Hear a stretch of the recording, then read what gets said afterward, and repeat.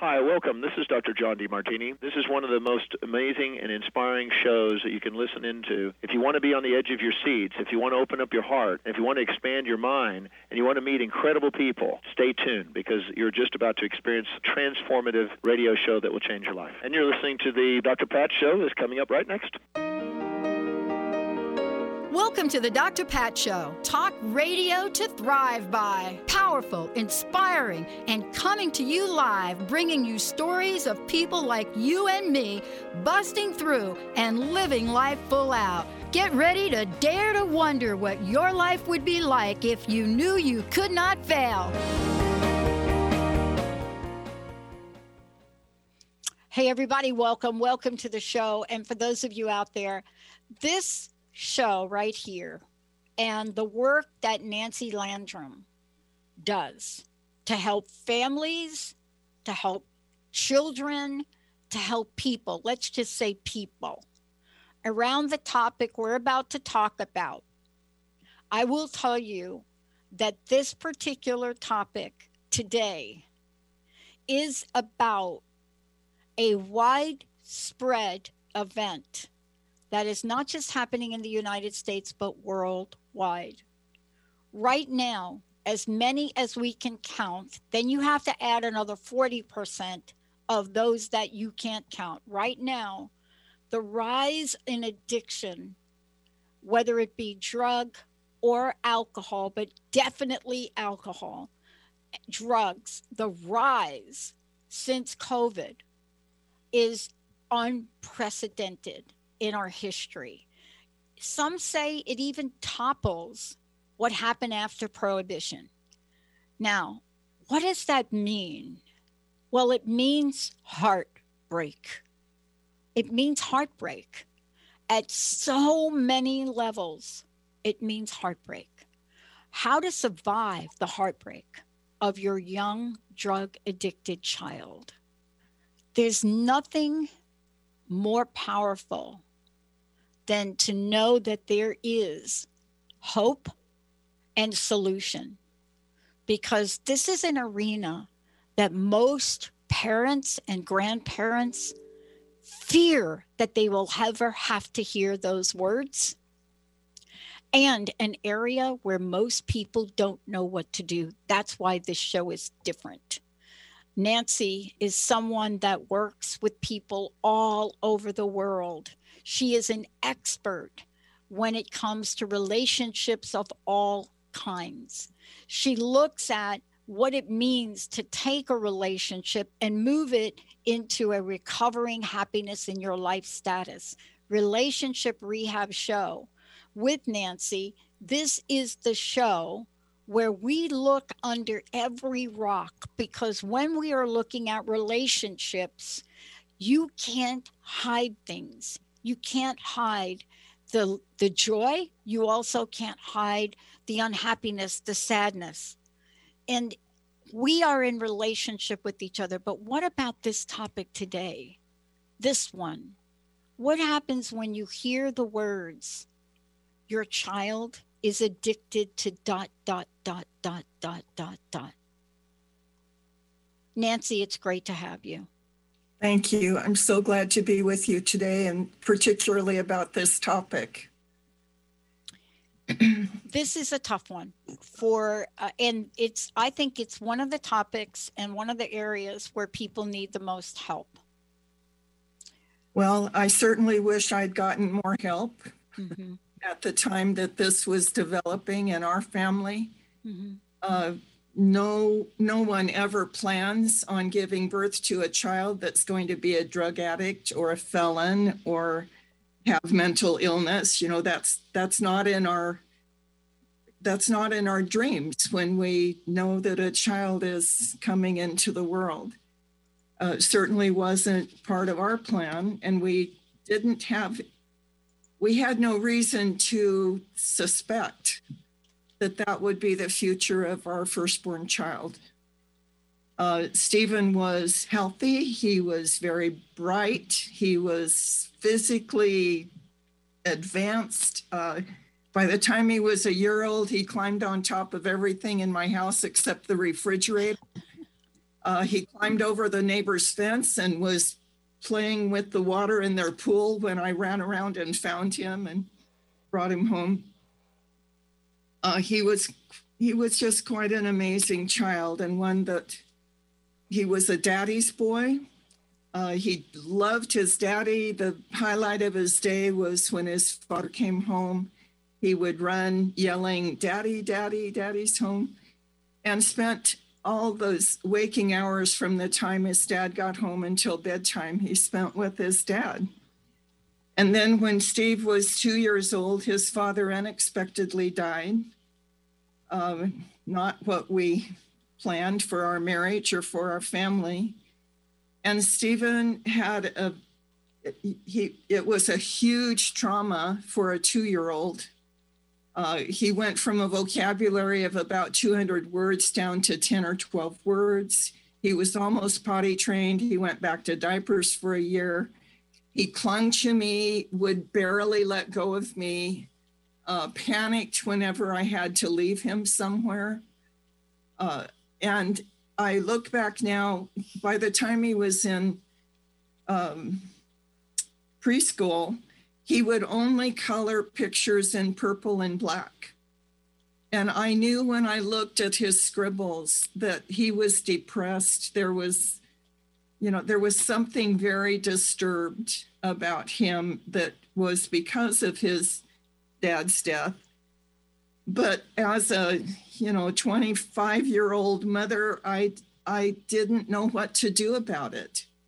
And the thought of taking a 3 or 4 or 5-year-old to a child psychologist was just so far outside the realm of my thinking or my culture. So after I'll shift to the middle years that were a lot of fun. He was very athletic, very bright, but he had trouble making friends. He had trouble concentrating on completing tasks. And I just thought that, that someday he'd outgrow the difficulties that he seemed to have. And during those middle years, it was kind of,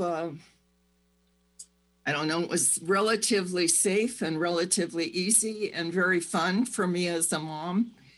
But as soon as he hit puberty, junior high school, he began sassing teachers, which just mortified me. I couldn't even imagine a child of mine sassing teachers or being very flippant and rebellious about not turning in assignments. He began being a problem at home, and he was perceived by teachers and by the rest of my family and myself as just a discipline problem. And then when he was 15, his Little League coach came to me and said that he thought that Stephen was coming to practice high on something. And I made excuses. I said, he's always had allergies. The symptoms are very much like his allergies. I'm sure it's just allergies. And this poor coach was trying to give me a heads up, and I couldn't hear it. Yeah. A year later, I was awakened at 2:00 in the morning by a policeman when I thought Steve was in bed asleep. And he'd been out joyriding in his stepsister's car and drove so competently that the policeman said he nearly got away from him. But they did catch him, and he was in jail, and I did the typical parent thing. I bailed him out. It was like my image of myself as a mother was being destroyed by this kid, his kid's behavior. And I was concerned about him, but I was also feeling so lost and so incapable of dealing with behavior that was so far outside the realm of my experience. And I didn't know where to look for help. It didn't help that my family and some of my friends were blaming me that I wasn't a good enough mom. My dad didn't think I disciplined Stephen enough. My mother thought he needed more spiritual direction. My sister was appalled at his behavior. No one had any sympathy for me. It was like I was the person in the family that was raising the out of control kid. Yeah. So there was a lot of blame coming toward me, which was so painful to deal with. There wasn't any comfort. You know, there was no understanding. There was no practical solutions. I was just as lost as Stephen was. Yeah. Later, I realized that he was addicted to drugs. I was addicted to trying to fix him.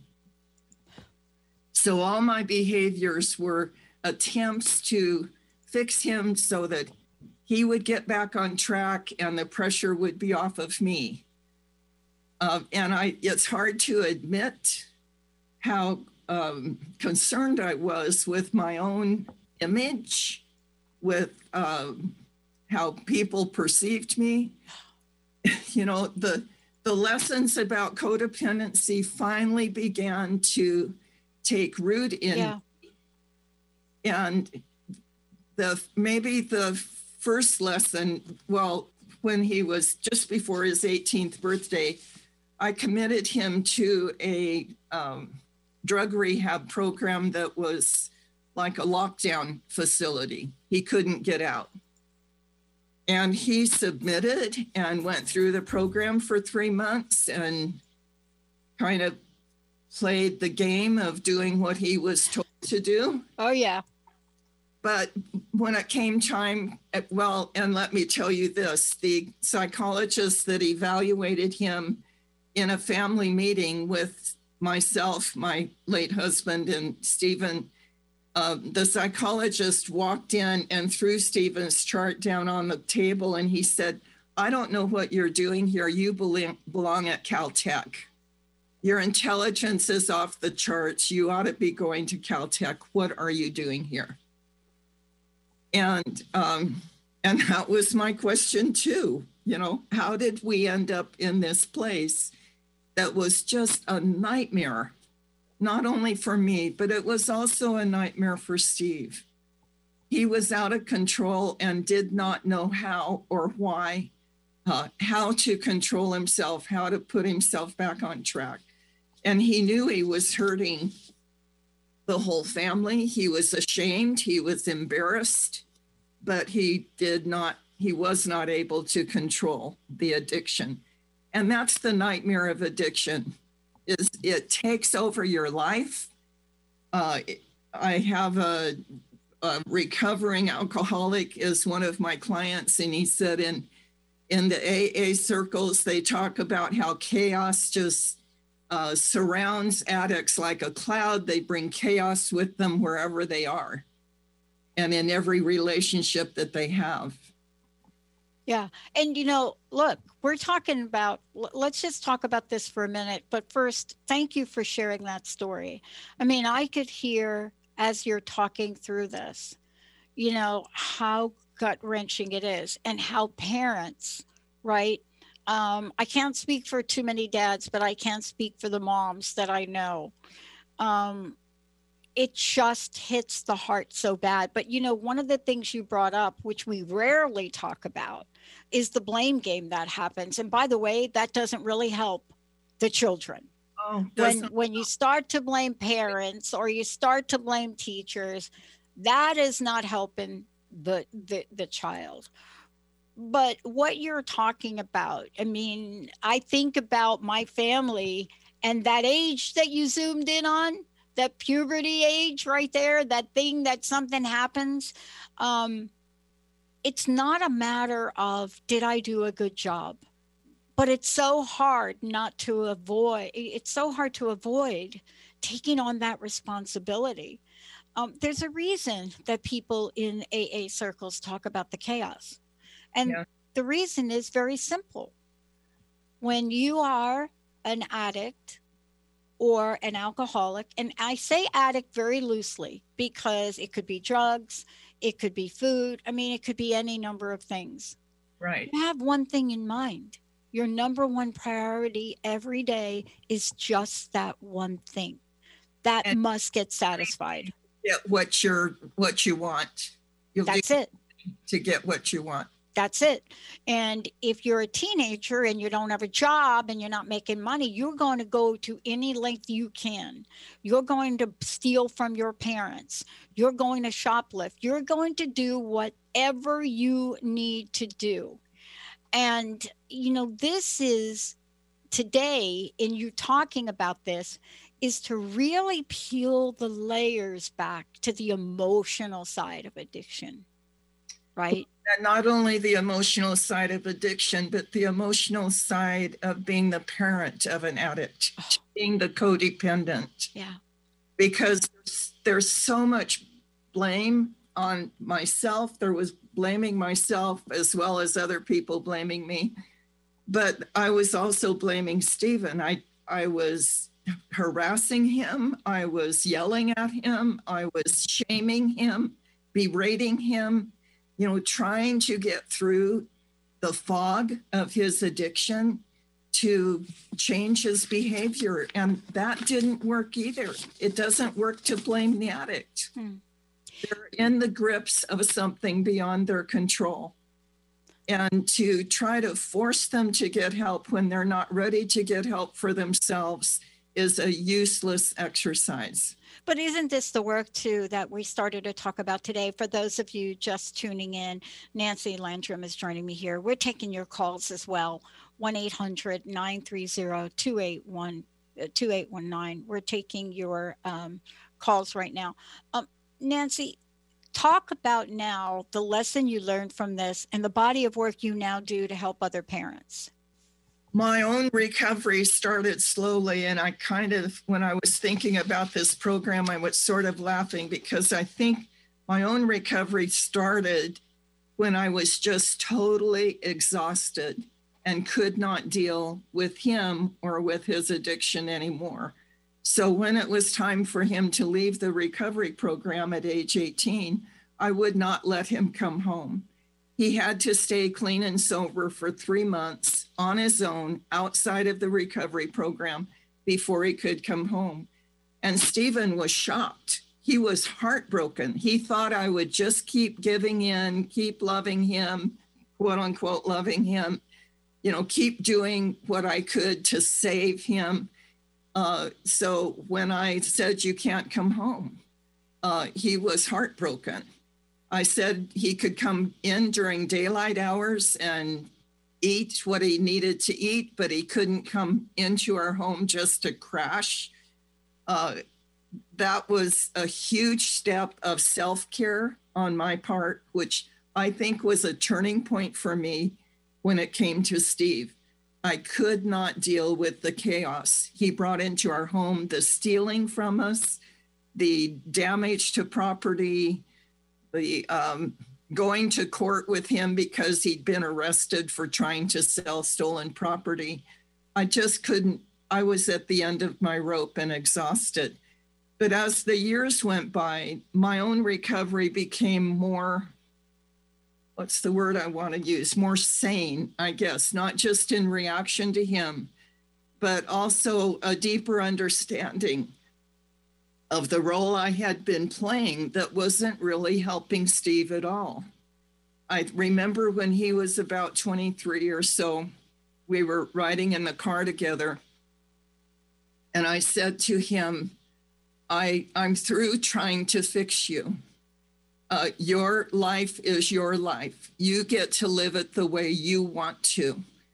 If you decide you want recovery or you want help finding a good recovery program and you ask me for help, I'll do everything I can to help you. But I'm through trying to make you get help. And I want you to know that no matter what you decide, I'm going to be okay. And that was a huge statement for me to make. Like, no matter what you do with your life, I'm going to be as healthy as I can. I'm going to take care of myself as well as I can. And I still love you. I'll always love you. There's nothing you can do that will make me stop loving you. But part of this process was that I had to redefine what love meant. And love had meant in the past being nice, being accommodating, always forgiving him no matter what, letting him come back into the house and stay with us, even when he had been stealing from us and stealing from his stepsister and damaging her car. And it was like there was no limit to what I would tolerate, thinking that that was what was love. Yeah. That wasn't love. Yeah. That's called enabling. I was making it easy for him to continue Yeah. on this path that was so damaging, not only to himself, but to me and to the rest of the family. It is really a journey for both parents and children. You know, the hardest thing that I think I had to do, and it was in New Jersey, and you know, Linda and I had my sister and her husband visit us from Florida. And I knew that my sister's joy, I knew that her journey was down the path of drugs. Of course I did. I can't, that's my family, you know, every one of us. But where was I going to draw the line? Where was it? So here I am, we're in this home, in a great neighborhood, close to Linda's parents, and my sister and her husband shows up, and they got the cocaine. So he's a cocaine dealer. They're with the cocaine. I don't remember how we figured out that they had cocaine. I don't know if we went to the bathroom and saw it. And I was faced with this decision. What do I do? I'm not going to change my brother-in-law. Right. And as a matter of fact, we're kind of afraid of him, right? Kind of like a crazy guy. And I had to ask my sister to leave. Yes. Because asking her to stop using in my home, she couldn't do that. Yeah. And it was, please, if you, right? And they ended up packing up and leaving. And that's just one act. None of this is really easy, is it, Nancy? All of it is excruciatingly hard, excruciatingly heartbreaking. I wouldn't send this journey on. I wouldn't give this journey to anyone. Yeah. Yeah. And yet, in the long run, I learned so many powerful lessons as a result of being Stephen's mom. Yeah. That I wouldn't trade the lessons I learned for anything. And one of them was Stephen eventually died. His heart had enlarged so much due to cocaine and speed that his heart just finally gave out. He died just before his 30th birthday. And if, you know, up until then, I guess I was just focused on dealing with the situation as it was and preparing myself for his death. The doctors told us 2 years before he died that he could die any day. But after he died, it was like this gigantic boulder of self-judgment landed on my shoulders. Like, could I allow this to happen to my child? Why didn't I find help for him sooner? I must have been a terrible mother. Yeah. The judgments just were, it was like a granite boulder the size of a car landed on me. Yeah. Fortunately, I was in my master's program at the time, and I was supposed to choose a project for my final year. And I asked my advisor if I could choose the project of forgiving myself for judging myself as a bad mother.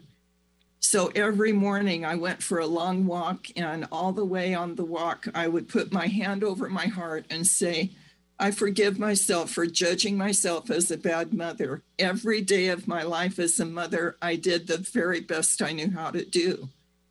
And it seemed like I was hacking away at this granite boulder with a pick. But I kept it up for several months. And during those months, it was like my mind opened up to the other aspects that contributed to Stephen's addiction. It wasn't all on me. I mean, Steve made choices that were his to make. Yeah. You know, but what you're talking about, and I want to talk about this when we come back from break, but that's why the work you do is so powerful. You know, I had a friend say something to me a number of years ago because I thought I had arrived. I thought, oh, I could coach people. And my friend said to me, Pat, you can't take a person to a place you hadn't gone before. And I didn't know what they were talking about because I had been through a lot. I've been through everything you're talking about, except for one thing. And that was I had always been physically fit. And once my friend said that, 6 months later, I came down with a mystery disease because obviously I was supposed to help people. Obviously, you are meant to help people through this. And you can't help people at this level if you have not gone through it. The guilt, the shame, the anger, the resentment, the feeling of lack of control, this helplessness feeling. The self-judgment. And the regret. Nancy, how do people find out more about you? And also, I know you've written a book about this. Tell us about how they can get copies of your books and how they can work with you before we go to break. The book is Pungent Boundaries. It's the story of my recovery from codependency, and it includes stories other than Steve, although the stories about Steve are also in the background part of the book. The learning to set appropriate boundaries was such a critical part of recovery from codependency. I had to decide that I was valuable enough to set boundaries that took care of me, that protected me from his chaos. And boundary setting is a problem that many people have that don't know how to do that. But that was a crucial part of dealing with Stephen and recovering from the codependency that I was contributing to his addiction. So you can order it on Amazon. It's a beautiful little book. It has a brand new cover. I also just recently finished this book called Your Inner Child, A Path to Healing and Freedom, that goes into healing the wounds, those nightmare years. Yeah. And we're going to talk about these more when we come back and I just want to say this to you all, taking this journey alone, when you are in the throes of a child and this is unfamiliar territory to so many people, but when you're in the middle of this, to try to take this on alone is beyond daunting. You know, there are things that you will be able to get help with in working with Nancy. When we come back, we're going to talk about redefining love and this dynamic energy between what we think is love and codependency. Now, that is a word that gets used very often. When we come back, we're going to show you exactly what it turns to look like. Codependency would have kept my sister there, put my house in jeopardy, especially legal jeopardy. But how do you take that? And then what if you lose a member like Nancy, like I did with my sister, and you start to think, I should have done more. I could have gone to see her. Maybe I could have, if I'd have only done that. And I remember somebody saying to me, Pat, you just ain't that powerful. Let's take a short break, everybody. We'll be right back. Sometimes being human has its challenges. Our physical health falters, our spirits sag, our dreams don't immediately come to fruition. Welcome to the power of Maximum Medicine Radio. Join me, Doc Martin, in conversations that will blow your mind about healing. In our hit show, Doc Martin addresses the scientific with bridging to the mystical approaches to give you a new narrative about maximum medicine. In this live call-in show, we will journey into the extraordinary genius of the human body and talk about other beliefs that impact being your multidimensional self. We seek the seen and the unseen and explore the earthbound and the otherworldly. all with the purpose of calling forth the maximum you. To learn more about Doc Martin and Maximum Medicine, visit www.sharonmartinmd.com.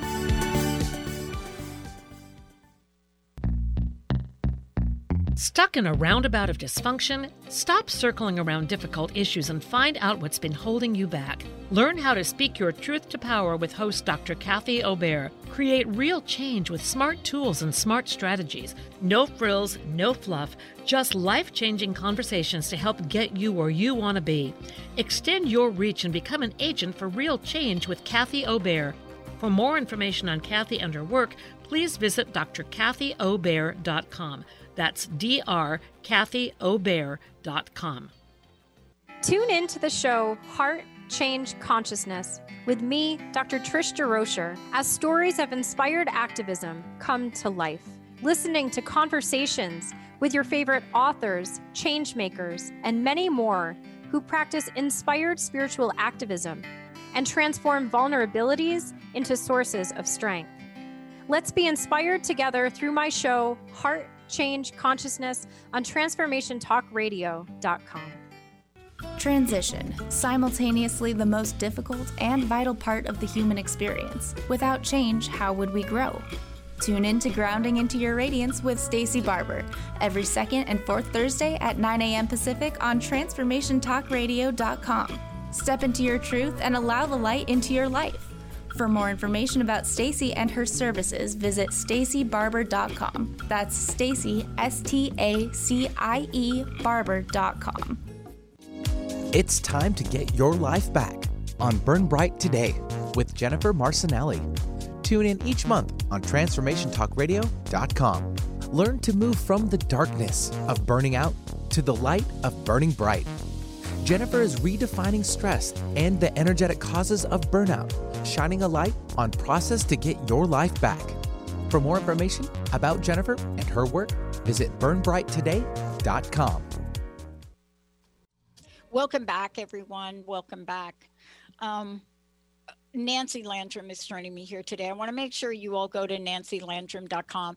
I want to also say the book that she's written on boundaries is one of the best. As a matter of fact, I work with women in recovery, and it is my go-to book that is outside of the realm of AA. So please don't email me about that, because I do use outside material when I work with women on a whole range of things.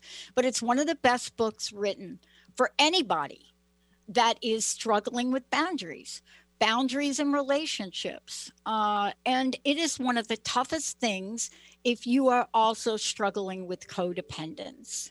And this is from a woman that knows this real life terms and is an expert in the field of relationships. Today, we're taking on addiction, but if you listen to previous shows, you've heard us talk about relationships.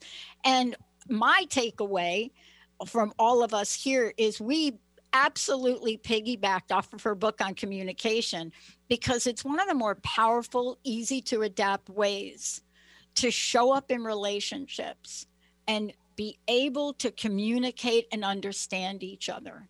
But this topic today, whether you're going to get the boundaries book, what is the, let's tell everybody where the books are. If you don't mind holding them up again, Nancy, they can get them on Amazon, right? Amazon. Yeah. Amazon will send them to you in a few days. Yeah. The boundary book, by the way, if you're ever working with people in groups, Nancy's boundary book is so powerful to do. There's so many questions that come from boundaries. And by the way, if you have one for Nancy, 1-800-930-2819. So before the break, I said a quote here from you, Nancy: real love is tough. Real love is tough. Boy. Well, in this situation, it has to be tough, which isn't what, as a mother, I ever wanted to do. I didn't want to be tough. But no matter how much we care or love, we cannot control or dictate the choices our adult children make. That was a kind of a bedrock reality, was realizing that I had no control over Stephen or whatever he chose. Codependency, my definition is assuming responsibility for the consequences of another's life choices. So the painful consequences that were the result of Stephen's decisions, I was taking on. I was trying to fix. I was bailing him out. I was trying to find recovery programs. I was trying to fix Stephen in order to relieve myself of the pain of having a drug-addicted child. And of course, I loved him and was concerned about him, but I was also feeling so much pain myself. I just wanted to get out of pain. And the way I thought I had to do that was to fix Stephen. It didn't work. And it doesn't work with any active addict. The only way out of the pain caused by another's choices is to make clear boundaries that appropriately protect you from the fallout of another's choices. That's why Steve could not live at home. It means, for me, it meant that I had to redefine the meaning of love. Love is not always doing what makes the other person happy. Love is not doing what makes someone else love you. I could make decisions that made Stephen happy, but they weren't good decisions for me, and ultimately they weren't good decisions for him.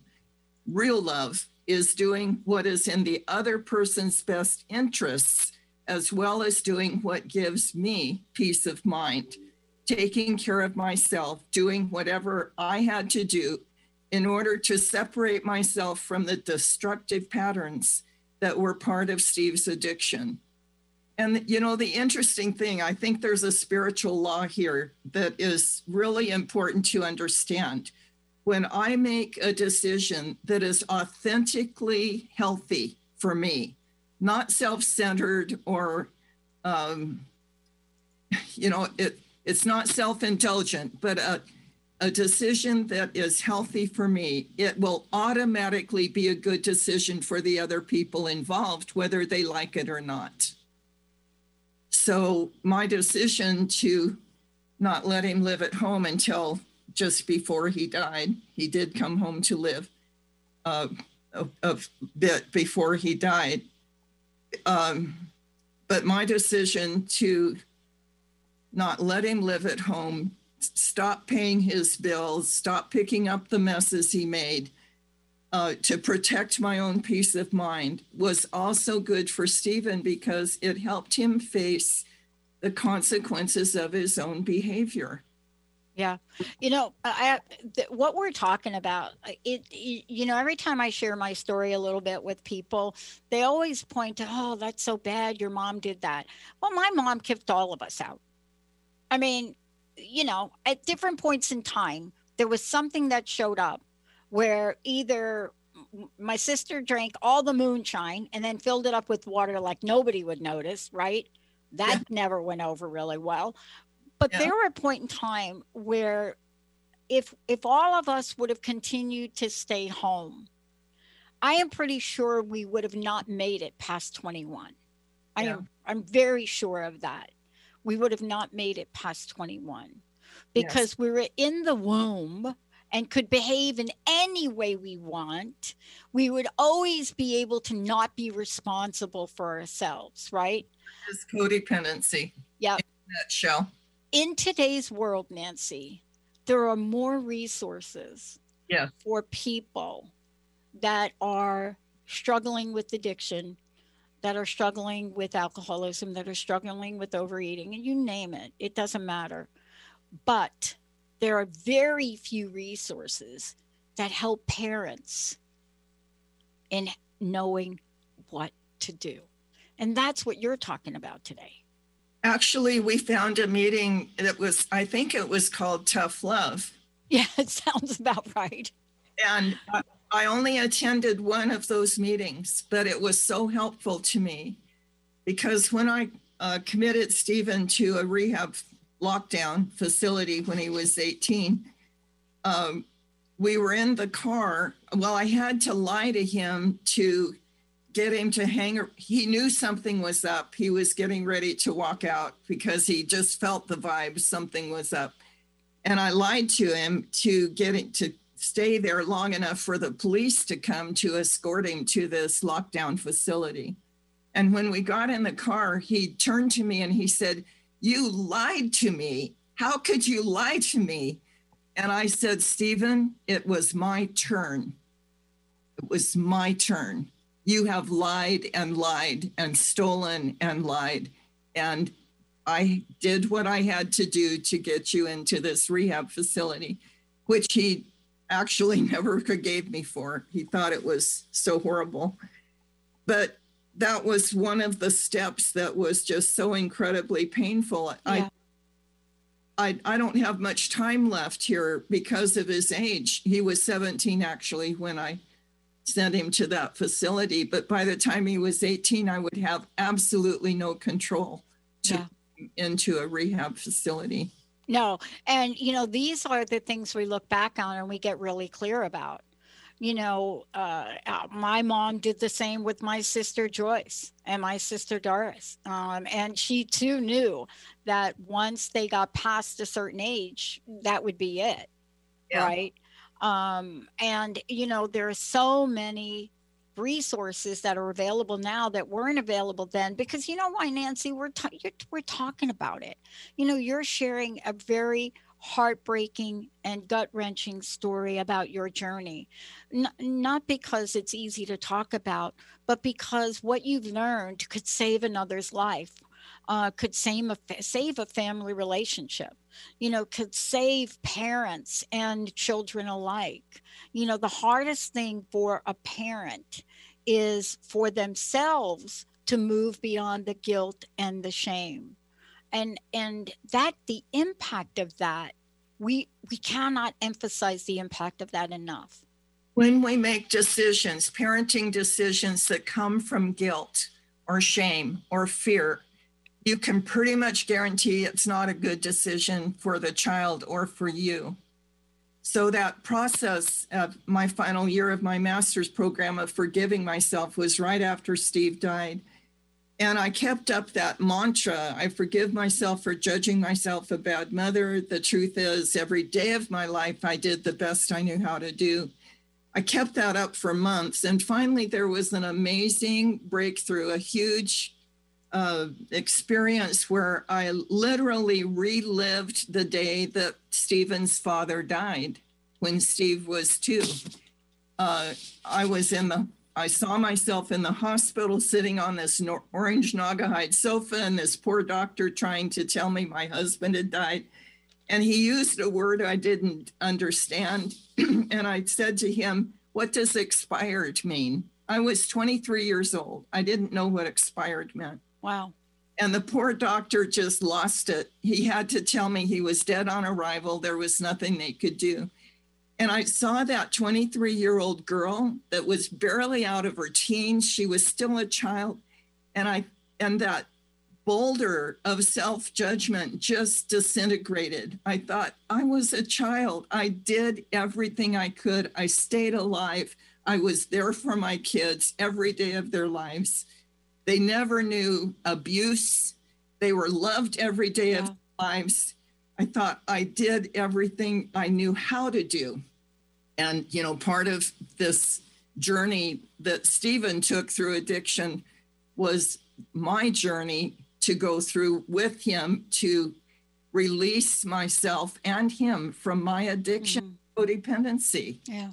There are hundreds, thousands now of meetings of Codependence Anonymous that are free meetings that anyone can go to. You can get the support you need and get the rational, sane thinking that you need to help you make good decisions in regard to your children's addiction. Yeah. And to get some ongoing support. See, one of the things that I think that we should really point out is that when you are in this attachment dependency, this codependency, when you are in it, you cannot always see clearly. No. People say, well, why don't you just ... or why don't you just stop ... Well, that's because you're on the outside and you're not in this dance that goes on. And that's why working with someone else, whether it's in a codependency program or or working with you, Nancy, it gets to shine a light on an area within ourselves that is really dark to us, that we can't see. And a lot of times we don't see another option. Right. And that's really the seductive nature of codependence. You know, everybody else around us sees it and we don't see it. We're like the last to see it, especially in relationships. Because it is so incredibly hard to change our definition of love for this child. Yeah. I mean, for, I don't know, umpteen years, the definition Yeah. of loving this child is to be affectionate, to tell him I love him, to help him solve his problems. And then all of a sudden, I have to do a total mind shift, a total, a U-turn. Yeah. To redefine what love means in relationship to this child. Taking care of myself, doing what I had to do in order to separate myself from the destructive patterns of Stephen is always going to be in the best interest of the child as well, whether they like the decisions or not. Stephen didn't like the boundaries I set up, and it would be unrealistic to expect him to. He was used to this nice, accommodating mother that would just tolerate any misbehavior from him. So to expect him to approve of or like or appreciate the boundaries I set for him would be terribly unrealistic. Yeah. And, I know that we've talked about a lot here, but it really is important to also mention to people, there are a lot of times there are other children in the family. Yes. There is the child or the one or two children that you are dealing with every day, 24/7 around addiction. And then there are the other kids. Yes. And it is so important to learn how to create harmony in the family, given you have a child that has addiction, that is an addict. And the reason I bring that up is so often 90% of our energy goes to that.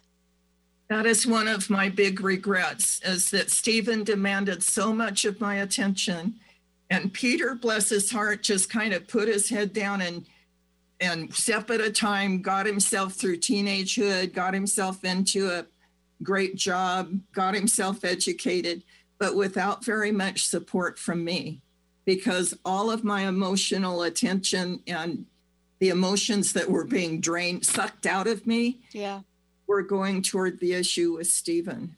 Yeah. A great relationship with Peter now, but it took several years to heal the wounds that were created when, in his mind, I abandoned him. It still breaks my heart that that's what he went through as a teenager, was feeling like he wasn't important to his mom anymore, because my new marriage, my new family, and Stephen's addiction were taking up all of my attention. But see, this is really the beauty in this, in a sense, because, with your knowledge and wisdom and with how much you've learned around this, perhaps you'll be able to bring relief to a family, to a mom, a dad, a child. See, this is what we're talking about. And, I mentioned at the top of the show, the information is now coming in about the impact of COVID-19. Everything, especially with women have been impacted by COVID-19 emotionally, and all of the things that you've previously talked about relationships. Women are in the forefront. They are being impacted by it personally, but also professionally. And divorce rates are through the ceiling. And, when you're in and you're looking at this, you ask yourself, where can I get help? How can I get help? But the one thing I want to say to everybody is, you've got to get some help. Yes. Nancy. We don't have to do it alone. We don't have to do it alone.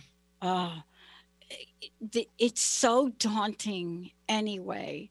And to think we are weak if we ask for help is going to be our downfall. And it really is our strength, isn't it?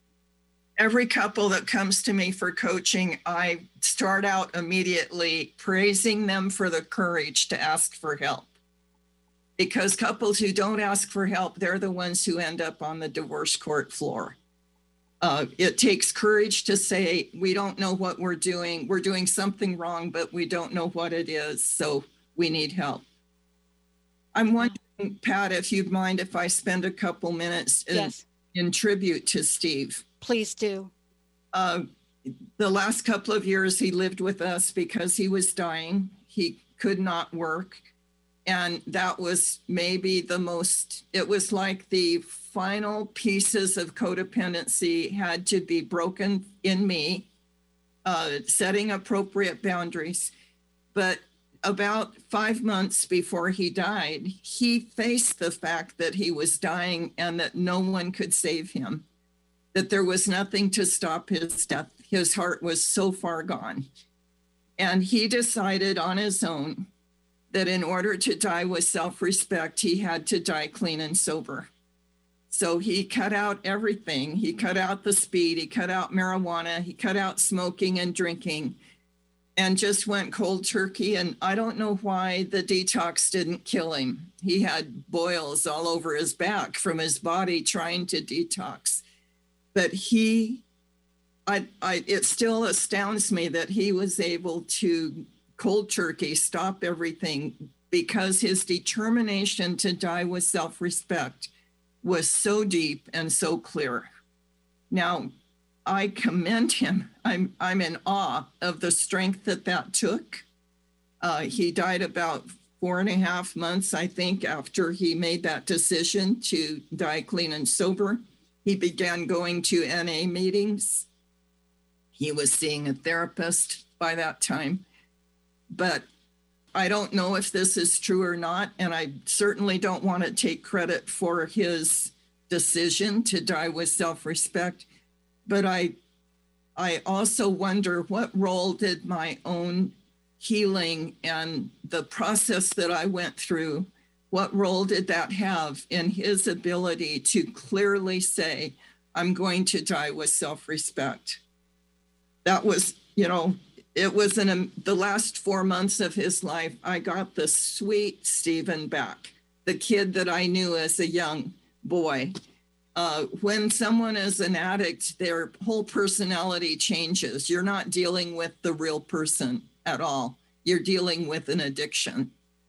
And those last few months, I got the real Stephen back. That was such a precious gift to me. But Nancy, I will say this to you, having been on multiple sides of this coin, your acts of love had an enormous impact. You may never know it, but I will tell you it does. From being on both sides of that coin, there's nothing more powerful in modeling what love is. And despite whatever one does, in the journey with a child or a family member, that act of love opens up so many opportunities for a person and an addict to love themselves. Thank you for those kind words. It brings tears to my eyes. Yes, it does. One night, just a few days before he died, I said goodnight to him and hugged him. And he said, Mom, can you hug me again? That's it. And I said, I can hug you as many times as you want. And I asked him, are you afraid of dying? And he said, no, I'm afraid I can't stay clean until I die. Yep. I thought that is the enormous power of addiction, to be dying and be afraid that you can't stay clean until you die. I mean, it was a very, and then he was hospitalized a few days before he died. And I was sitting in the hospital room with him. I thought he was napping, but I was holding his hand, and he began talking. And for 2 hours, he recalled all of his favorite memories from his childhood and all the things he appreciated about me. And in that dialogue, with tears running down my face, he said, Mom, you're the best friend I've ever had. And thank you for the boundaries you set for me. Yeah. Thank you for the contract you made me sign. It helped me stay clean. It helped me reach my goal of dying with self-respect. And Nancy, that's why your work is so powerful and so needed in the world. Thank you so much today for your journey, for sharing this. Thank you so much. I so appreciate the opportunity to share this with others in hopes that they can shorten their journey of Mine was 15 years long. You know? Right. But you're going to help people with that. For those of you out there, if you want to work with Nancy, if you want to find out more, if you want to get her books, certainly go to nancylandrum.com.